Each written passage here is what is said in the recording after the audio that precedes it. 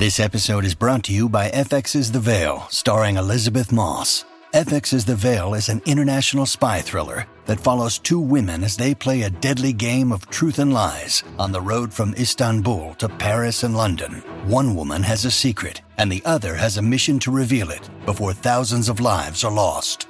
FX's The Veil, now streaming, only on Hulu. When you need mealtime inspiration, it's worth shopping Kroger, where you'll find over 30,000 mouth-watering choices that excite your inner foodie. And no matter what tasty choice you make, you'll enjoy our everyday low prices, plus extra ways to save, like digital coupons worth over $600 each week. You can also save up to $1 off per gallon at the pump with fuel points. More savings and more inspiring flavors make shopping Kroger worth it every time. Kroger, fresh for everyone. Fuel restrictions apply. Welcome to the New Books Network.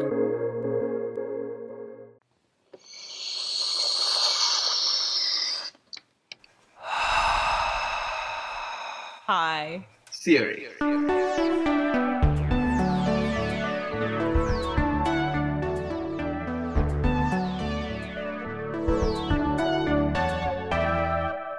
Welcome to High Theory. In this podcast, we get high on the substance of theory. I'm Sharonik Boshu. And I'm Kim Adams. We are two tired academics trying to save critique from itself.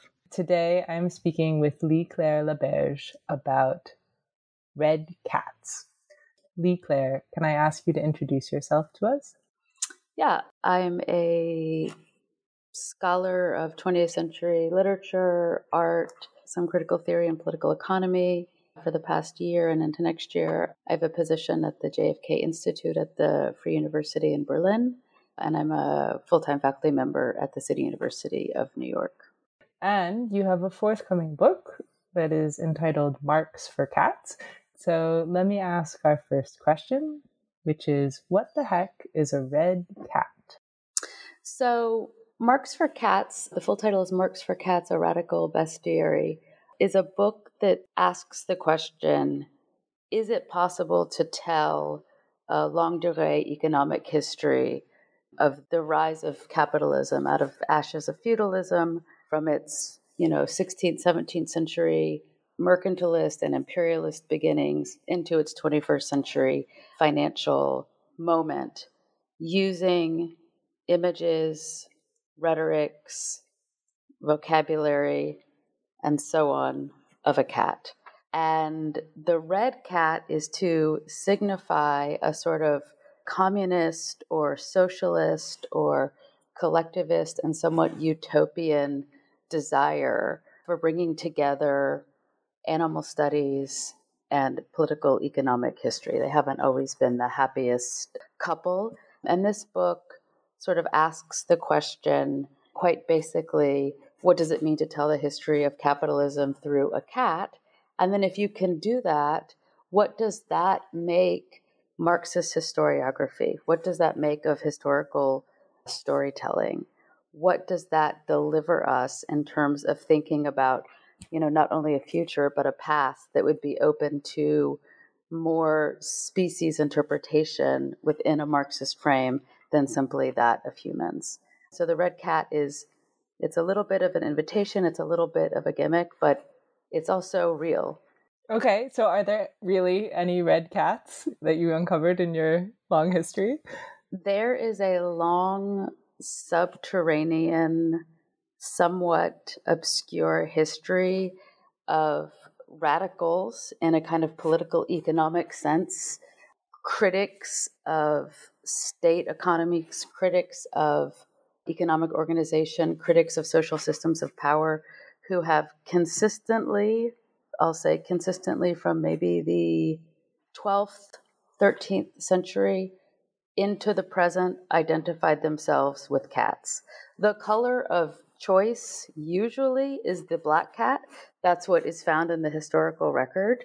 My use of the term red cat is somewhat of an invitation and somewhat of a provocation to think, what would it be to signify not Lucifer, not the devil, not evil, not destruction, but the color of communism, which is red. And this archive absolutely exists. It's a real archive. when people read the book, they'll recognize certain figures of that archive. Someone like Rosa Luxemburg, 20th century Polish Marxist, often identified with her cat, but other people as well. Somebody like Thomas Paine, a sort of disgruntled radical of the American Revolution, or someone like Maximilien Robespierre, the sort of head of the terror of the French Revolution, or Marx himself, who used several times images of cats and of cats of all stripes, whether it be lions, domestic cats, in his writings on value, abstraction, revolution, the bourgeoisie, so on and so forth. Cool. Well, so then let me ask you my second question, which is, how do I use red cats? I think what the red cat does is it allows a different approach, a different entry point into thinking about the radical possibilities and the radical possibilities lost within economic history.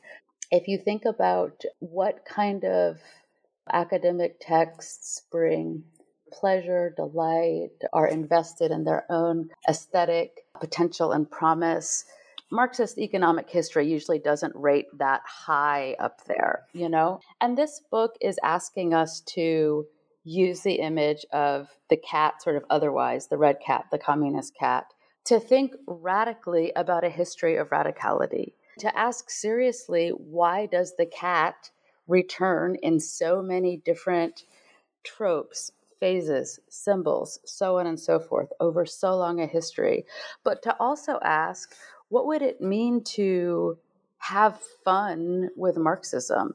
And what would it mean to have fun, have pleasure with thinking in a Marxist archive? It's work that I, as somebody who spent a lot of time reading economic histories, don't encounter very often.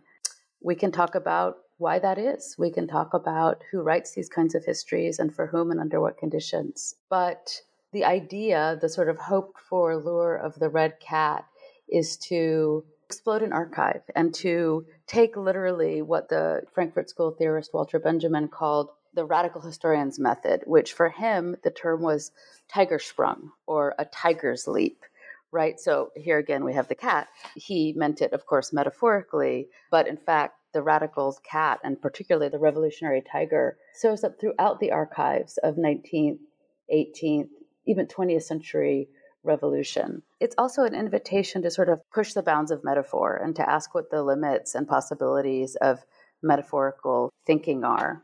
But then finally, the red cat asks us to think about what are the sort of species bounds and what are the species limits of terms like economic equality. Listeners are aware, we're all aware that we're in a moment of climate peril, climate crisis, climate disaster. What should our relationship to animals be in that moment? Are they partners? Are they objects? Are they commodities? Are they comrades? The book really asks us to take the figure of the cat, or in this case, the red cat, and use it to try to think through some of those questions. Okay. Can you give me an example or two from this vast and wonderful archive that you're describing of ways in which people used cats for revolutionary purposes? What is a use that you found that was surprising to you? I think one thing that was genuinely surprising to me is the almost absurd numbers of cat references. And I mean cats as in felines. So now we're talking about more than just a domestic cat, but so feline references in the French Revolution, in the actual French Revolution, in the archive of the French Revolution, in the historiography of the French Revolution. The French Revolution is obviously extremely important for Marx and Marxists. It's one of the two great bourgeois revolutions. And Jean-Jacques Rousseau, if we want to take a patron saint of the French Revolution, on the cover of The Social Contract, whose very famous first sentence, "Man is born free and everywhere he is in chains." It's a sexist sentence. I don't use man to mean men, but that's what he did. The cover of The Social Contract, there were two different covers in its first printing. Both contained a cat. One had the scales of justice, the Lady Justice holding scales on her shoulder with a cat seated at her feet. And then another had a sort of salon dwelling type lady sitting in a chair, also with a cat sitting next to her. And Rousseau used the domestic cat as what he called his test of character. And he said to be enlightened, to be a citizen, to be a thinker, he judged whether or not an interlocutor met that threshold by asking them about their relationships with cats.